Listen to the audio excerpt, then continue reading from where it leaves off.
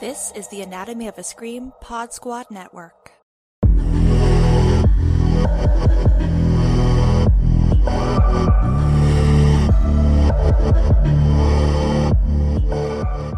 Welcome back to Sexy and Surreal, a David Lynch and David Cronenberg podcast. I'm Joe Lipsett, and I'm joined as always by Mr. Terry Menard. Hi, Terry. Hey, Joe. I'm sitting here with my coffee, but I do have to ask, how do you take your coffee? Black as midnight and on a moonlightless night?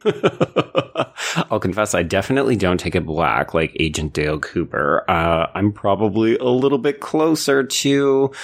Oh, who takes it with like cream and sugar? That's probably more me. See, I found like a friend in Dale with his Black as Midnight on a moonless night, because I do love my coffee dark and heavy. Yeah, see, I find it too bitter. I need like a little bit of the fat. So I guess I'm a Donna and you're a Dale. That's what we've learned. There we go.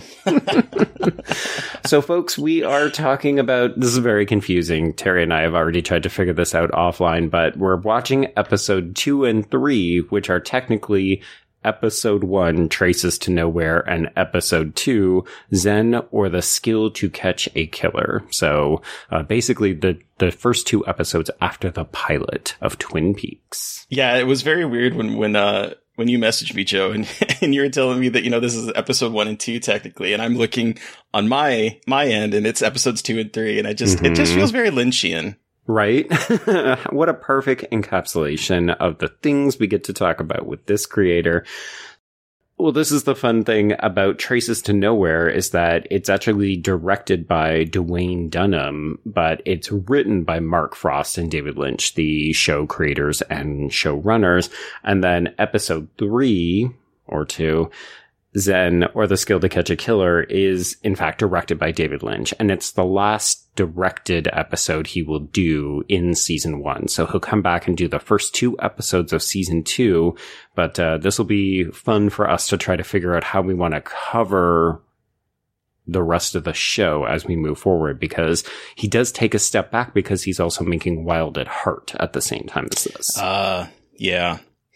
Now, did he write any of the other ones? Because I'm looking, and I know that he has like the showrunner series creator tag, but I'm curious, did he write any of the rest? Not season 1, no. So okay. He delegates that to other people. I think Mark Frost ends up kind of saying, hey, you know what? I know you're making this movie, so we've got the map ready to go. So I think they worked on the story, and then the actual teleplays are done by other people. Okay. Yeah. All right. But you know what? That's an issue for another day, because we've got these 2 episodes that Lynch does have a very direct hand in.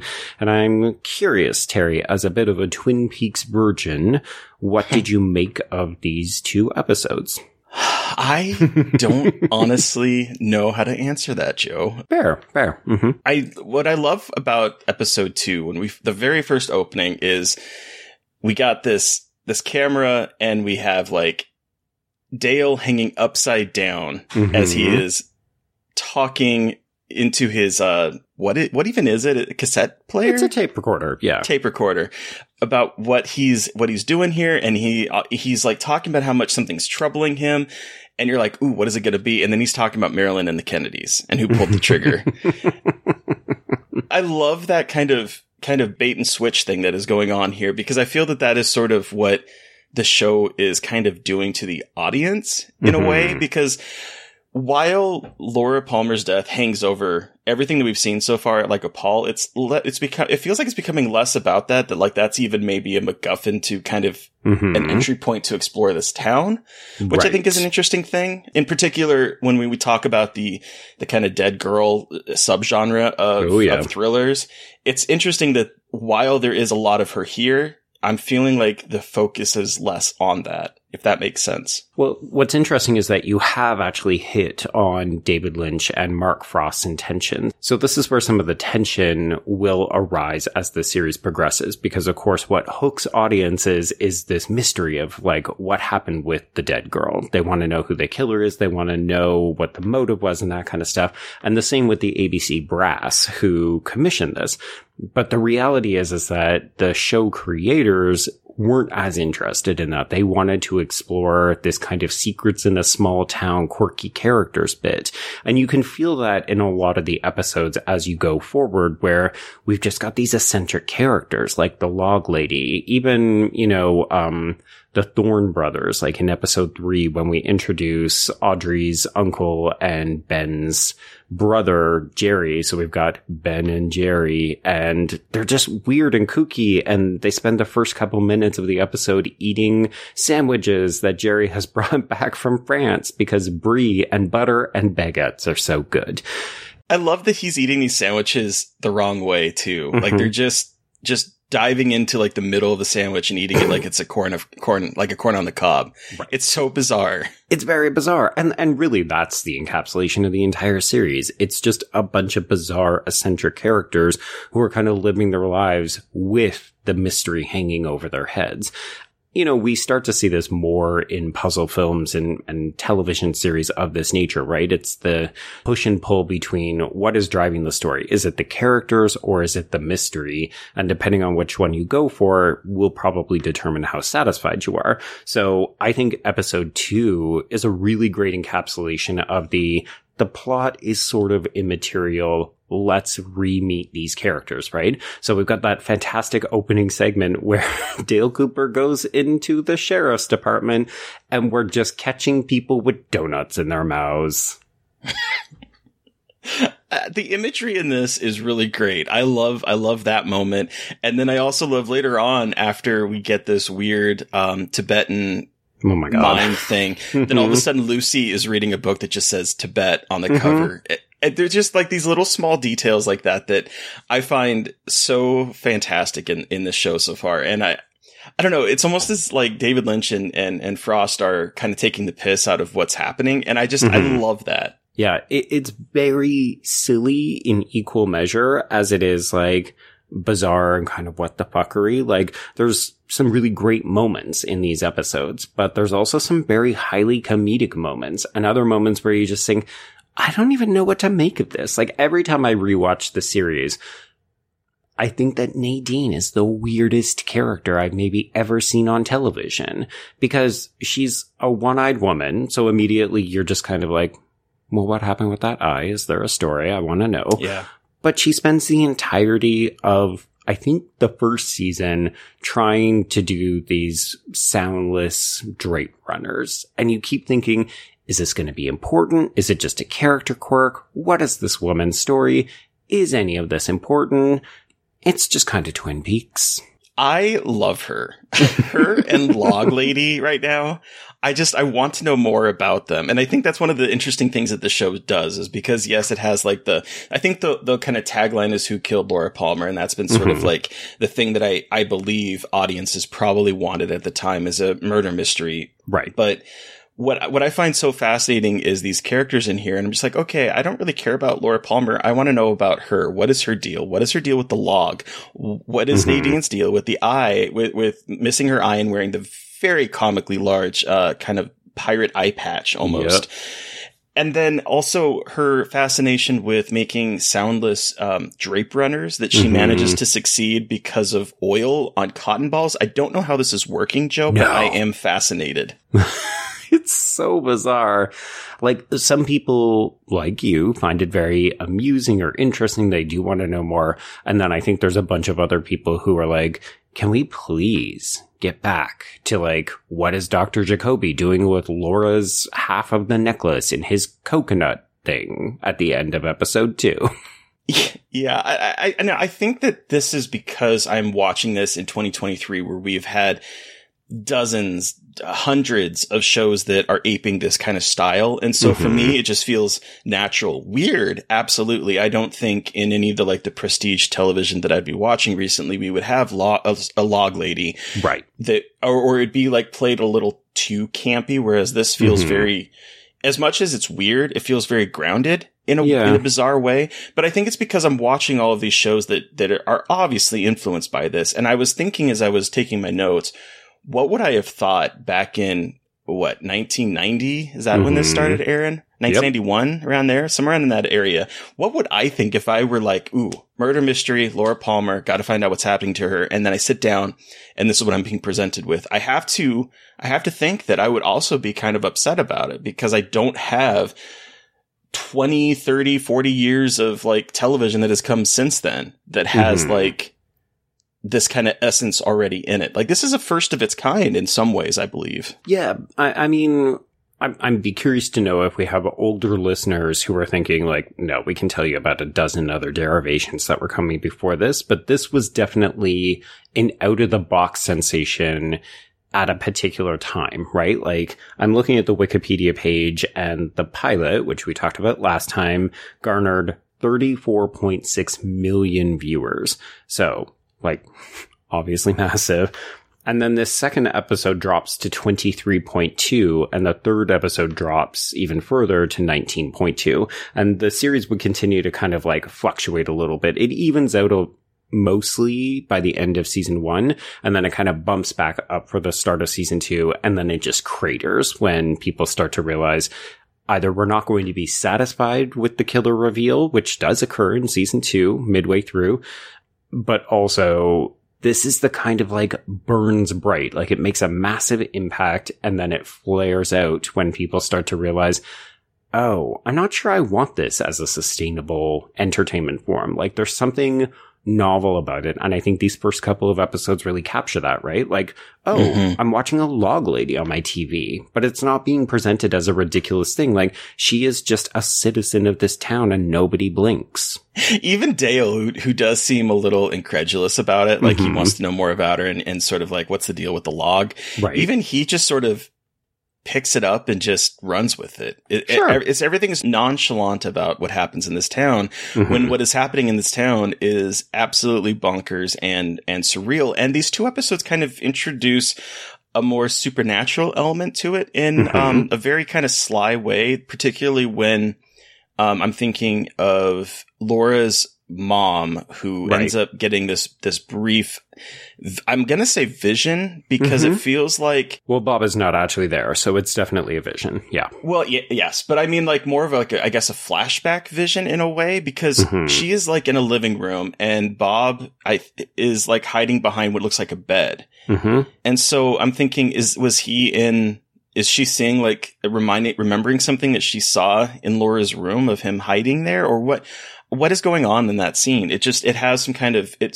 feels very surreal. And I had to rewind it to think, wait, no, she is not in Laura's room. She is in her living room when this is happening. Yeah. It's wild, right? And then of course we see this character again in the third episode, which really dips, like it's the closest that we've come to the kind of classic film surrealism that we've seen from Lynch, where as you predicted, we finally get to the Red Room. We've got the dwarf, we've got Bob, and then we've also got the one-armed man. So, like, that's when things really start to get out there. But, you know, before that, this moment in episode 2, the brief flash of Bob, it does suggest that there's something otherworldly or supernatural or even like a kind of weird psychic phenomenon.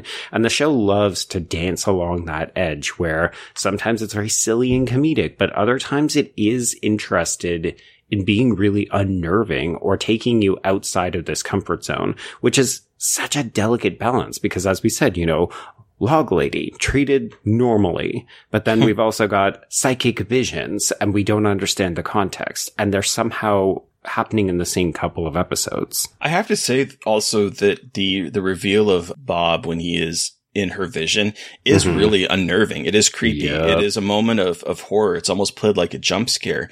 I really would like to know what people thought when they were watching this live on television with these little moments of surreal horror that are peppered through these 2 episodes. I can tell you that the character of Bob provides one of the scariest sequences I've ever seen on network television. Like Twin Peaks, I have a very nostalgic relationship with Twin Peaks, even though I didn't watch it when it was first airing. I was way too young. I caught it when I was, I think, in the first year of university. And it ended up really affecting me. Like some of the moments of horror or like some of the scariness of this series is so fucking effective. It has absolutely stayed with me. So I think it's a moment in season 2, but it involves Bob, and it's the most nonchalant kind of thing, and yet I find it absolutely horrifying.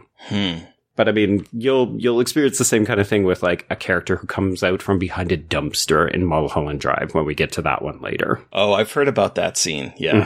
I think that's like a very famous moment. Right. I'm excited for that. Yeah. But okay. I know we're kind of jumping around all over the place, but I do want to talk a little bit about the Red Room because in this moment, I was wondering, now that we have Twin Peaks: The Return set years later, in this Red Room, Dale is old. Yes. And I was wondering, does that ever get paid off in The Return? Because, of course, The Return is set years later and he will be older at that point.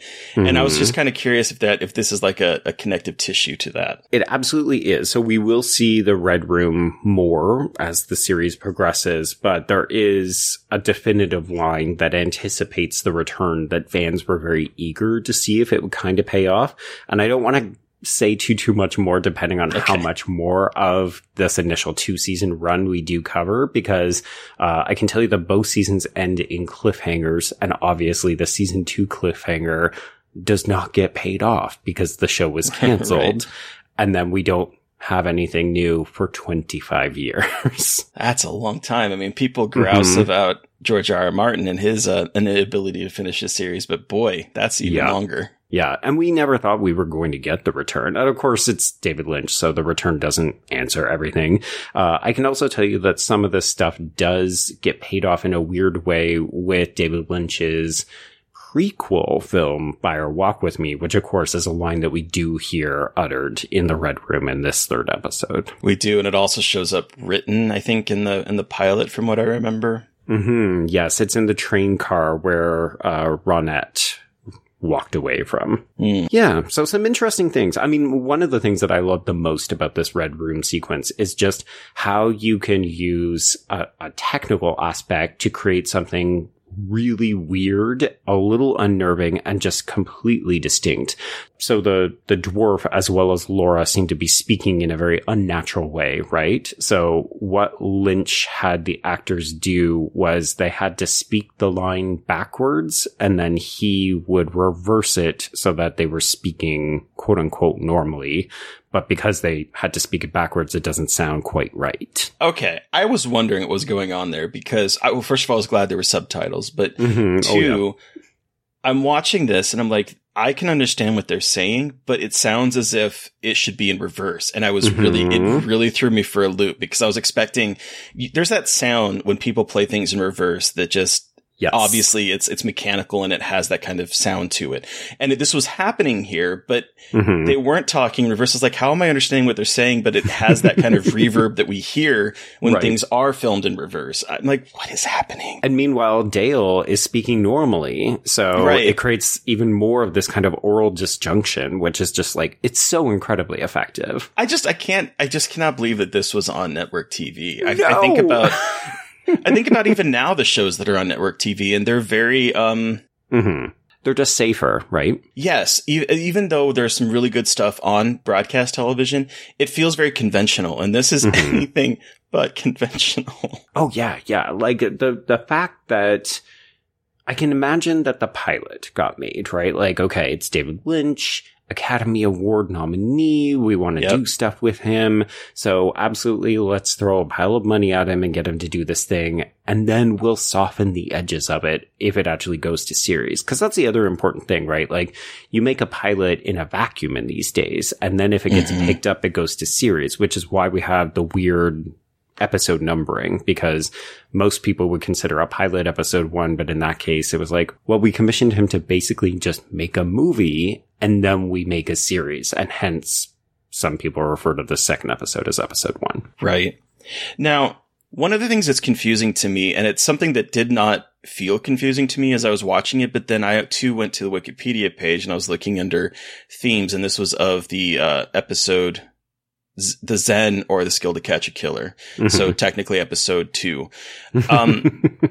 There is this statement in the theme section where they're talking about Ben and Jerry, which ice cream, like that. It just immediately jumps to me as ice cream, and it's very funny to me. Yeah. But they go to this brothel, and there's this comment where in the Wikipedia page it says both incest and violent sexuality would become recurring themes for the series, example of which include Palmer's late murder and possible molestation of his niece Maddie and Benjamin Horne's unwitting brush with incest with his masked daughter.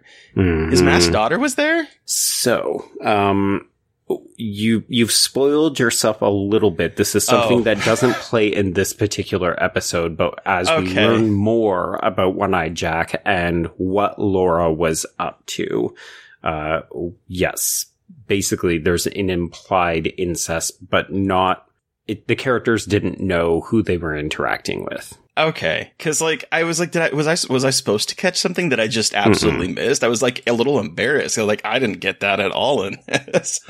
No, right. The important takeaways from these scenes is like really episode 2 and 3 in terms of the plot. The big things that you're meant to take away from this is the stuff at One-Eyed Jack's, which is the casino/brothel, which I love that it is across the lake, aka in Canada. So we're crossing the border to go to apparently looser restrictions where we can just run an underage brothel. Sure. Okay. Well, that whole scene just kind of grossed me out too, because it's disgusting. Yeah. The line, there's a new girl at One-Eyed Jack's, freshly scented. I'm like, ew. Yeah. And the brothers want to compete to see who essentially gets to deflower her first. Ew. Mm-hmm.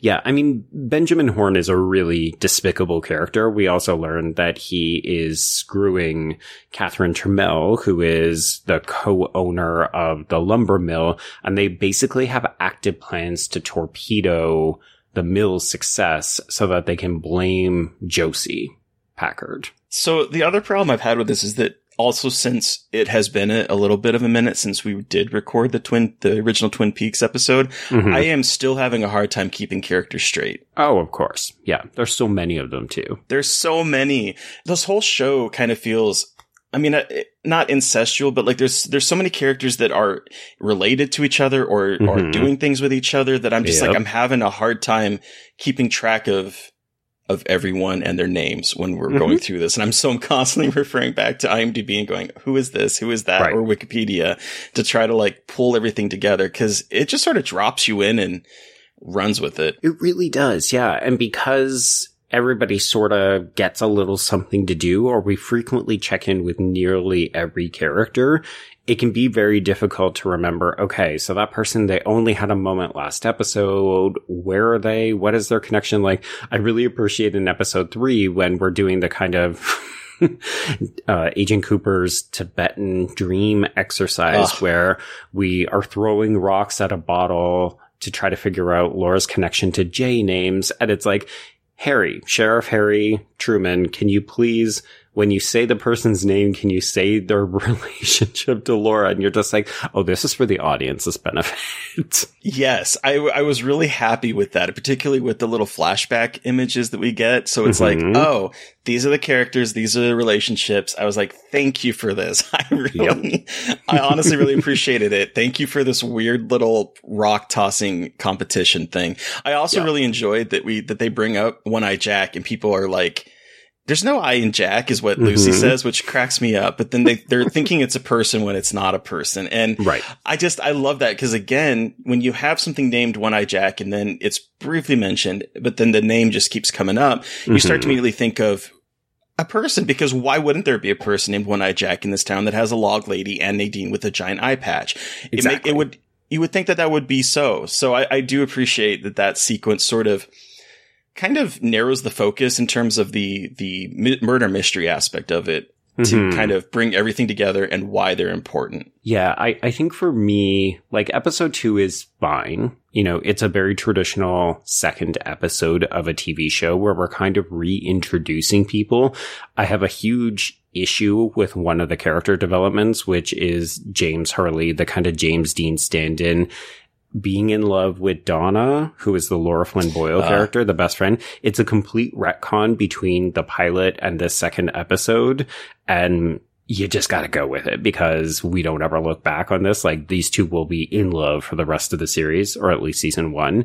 And you're just kind of like, okay, I guess. Sure. I wondered about that because, again, it has been a minute since I have seen the pilot episode between this and this recording. But then I was like, I thought he was given the half of the necklace, or he had the half of the necklace. And I was like, and I thought he was really in love. So they buried it in the ground, the two of them. And supposedly this is also when they discovered they loved each other. And then the last image of the pilot is someone in black gloves digging up the locket. Oh, that's right. Yeah. But their relationship, I was like, wait. They are definitely in love here, and I don't remember that really being a thing in the pilot, but then I just attributed it to it that it had been a minute since I had seen the pilot. Yeah, I think it was just something that they decided between shooting the pilot and then when they actually went to series, and they thought, okay, you know what, we don't want to do the grieving best friend and the brooding, secret boyfriend. Let's keep that aspect, but also let's give the kids a little something more to do. Yeah, I get it. And you need to have a love story. It's so important in these things on television. Yeah. You got to ground it and be like, oh, they're in love. Well, particularly when you're trying to cater to a 4-quadrant audience, right? Like, I think the adults are going to be hooked into the mystery and the sexy shenanigans, but for teenagers, you want to see hot Laura Flynn Boyle, as well as whatever this young actor's name is, who's like, he's a blank slate, but he's very attractive. So yeah, I mean, the cast in this is really attractive overall. There's something watching Audrey. I love, well, first of all, she's given the femme fatale like music score, right? And it continues into these episodes. Every time she shows up, it's like we just switch to smooth jazz again. Well, and I also love the moment when she goes into the diner and she picks basically the same song on the diner. And so we have music that is like part of the show, and then we also have this non-diegetic music that is playing.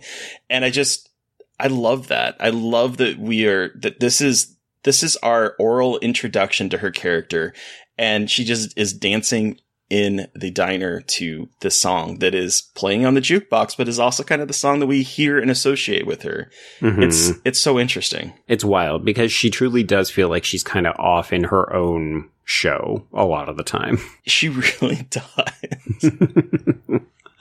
Okay, so there's one other character that I definitely want to raise because he will be important to the plot, and it feels like the show recognizes that we need to do more with him in episode 2 and 3. So I believe technically we had met Leo Johnson, who is played by Eric DeRay, in the pilot, but it wasn't much. Like, this is Shelley the waitress's boyfriend who drives the long distance truck. And she's, of course, having the affair with Bobby, who was technically Laura's boyfriend. He's the one who's in jail at the beginning of these episodes. Yep. And Leo gives Shelley a bloody shirt and then beats her when he realizes, because he didn't mean to give it to her. And she, of course, hides it because it's incriminating evidence. But then he also abuses her, and we see him doing a drug deal with Bobby and Mike in the woods, and he's like very unhinged. He's so unhinged. And honestly, that scene where he, without showing it, the way that they are able to make this very disturbing moment of him taking the soap and putting it into a sock and then walking, and the sound of it is just, it's enough to just, without showing anything, just set you on edge, and it's horrifying. And it just really shows him as like one of the horrible characters in this. And then again, we see him with cutting open a football, and you're like, what is going on here? And that gets paid off later because that's where he is storing the cocaine in the woods. And that whole thing, I'm wondering if that is a side story or if that is going to tie into what is happening in here. Because there just seems to be a lot of, well, intertown politicking and intertown drama that is happening intermidst this investigation. Yeah, I remember the first time I watched the series, that was, I was a little more centrally focused on the who killed Laura Palmer, like, give me the mysteries kind of aspect. This was the storyline that I ended up really gravitating to, because one of the weirdest things about Twin Peaks is how it gives off this kind of small town, very, you know, like it's a logging town and everybody knows each other, and it has a very suburban kind of domestic feel to it. We're spending a lot of time in people's houses, in diners, like small town Americana vibes. And yet, as we progress, like particularly in these 2 episodes, we learn that there is a whole drug trafficking thing with Leo's character. And then also we pay a visit to a fucking brothel that maybe has underage girls at it at the bare minimum. So you're kind of like, wait, there is a lot of seediness to the small town aspects. And I love that that's one of the things that Twin Peaks balances. You said a line that just like really stuck with me, how it's small town, everyone knows everyone. And what I think this show is doing a really good job is everyone knows everyone, but everyone does not know everyone, because there's all of these, as you said, seedy things that are going on in the background that the rest of the town don't know about. So they think they know everyone perfectly, but there's so much more story kind of going behind the scenes. Right. And it reminded me again of Blue Velvet, particularly the way that movie opened, where we have sort of like the look of small, like suburbia kind of thing. And there's the beautiful grass that's been manicured, and we go in and we see that underneath this bright green glass is writhing insects and darkness and horrible looking things. And that is less strikingly, but also kind of following the same path here with the kind of the drugs that are going behind, the people cheating on each other, all of this sort of things that are happening. Is not as visually arresting as that opening, but it's still kind of mining the same kind of thing. Oh yeah, absolutely. The fact that these are coming out the same year tells me that David Lynch was obsessed with this idea of what is going on beneath the surface of sort of the small town, perfect Americana kind of vibe. And it's also fun because, like, particularly in episode 3, there's a moment where we see, I think it's Shelley or maybe Donna is watching TV, and it's a, like, nighttime soap called Invitation to Love. And this is one of the things that Twin Peaks fans really ended up latching onto, is they were like, oh my God, how, like, you get to see a little bit more of this soap as the series progresses. It's like one of the things that people watch on the show. But it reminds you that Twin Peaks at its core is also a nighttime soap. Like, this is such a domestic kind of suburban thing where it's like these characters are fucking around behind each other's backs, and they're all telling lies, and they've got all these secrets. And it is like Twin Peaks at its core is a soap and a murder mystery, but then there's this critique that Lynch has embedded in it as well. What's funny, when I saw that, I immediately like laughed, because that has been a trope that I've seen used a whole lot. Particularly, there's this video game company called Remedy, and they made a game years ago called Alan Wake, which is about a writer, and it's very Stephen King-esque type. Okay. But while you're playing as him and you're walking through this horrible world that has been corrupted by darkness, and it's not needed, but what you do see is in the midst of all this like horror, you come across TVs and you sit there and you can watch like a scene play out from some kind of show. And that continues throughout the entire game of you seeing these like televisions that are telling this other side story that maybe kind of is a critique or influencing what is happening in the game. But I see this and I'm like, oh, this is totally Twin Peaks now. And I'm seeing like the reverberations that this show is kind of doing through multiple different kinds of media in the future. And I think that's really cool. Yeah. Yeah. Like, it's hard when people don't openly acknowledge what kinds of things they're paying homage to. And yet, yeah, when you look at the kind of timeline, you think, all right, well, it's entirely possible that this was a driving factor in it, because like people watched the show. We ran the numbers. This was huge. Like, it was water cooler sensation. Everyone was talking about Twin Peaks. Well, and even not just the number of people, but I think that it's obvious that David Lynch and Mark Frost have influenced other filmmakers, creators that are just like enamored with the sort of feeling that they created with this and try to recreate it themselves. I think that's really cool when you see just how strong of a presence Twin Peaks has had in everything since then. Yeah. Yeah.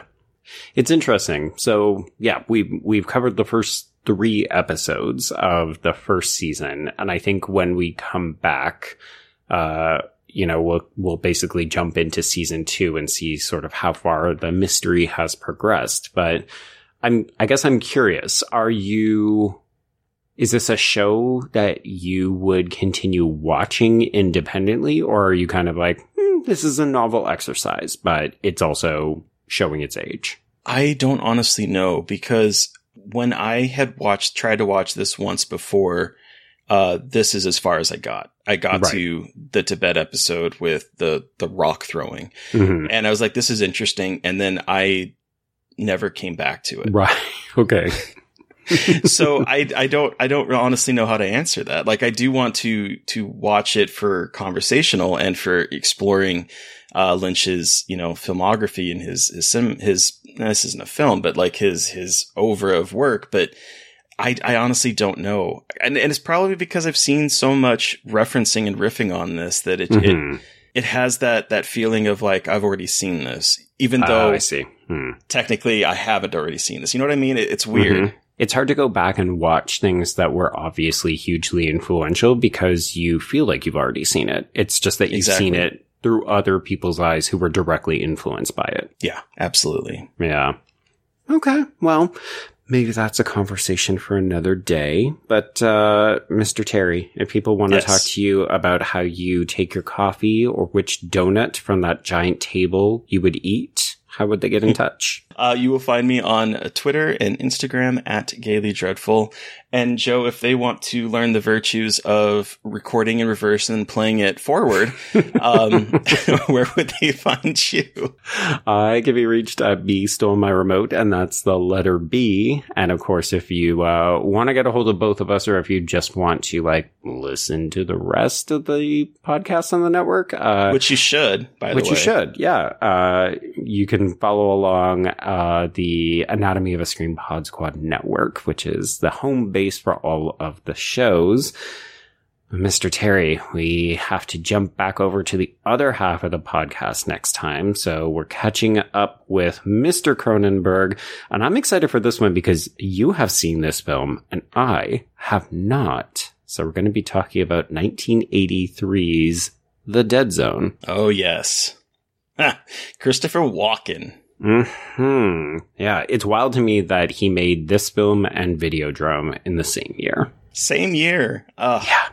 So we will be back next time to talk about that very commercial effort from Mr. Cronenberg. It's the first film of his that we're talking about that he doesn't write. Yeah. But until then, I don't know, write down a note when you hit or break a glass bottle that has a J associated with it. Or when you're going to order your breakfast, you want it to be hard on the arteries, but old habits die hard, almost as hard as the eggs. And I want that bacon super crispy and cremated. Cremated bacon. That is a choice. Can you imagine? No. I like crispy, but not cremated.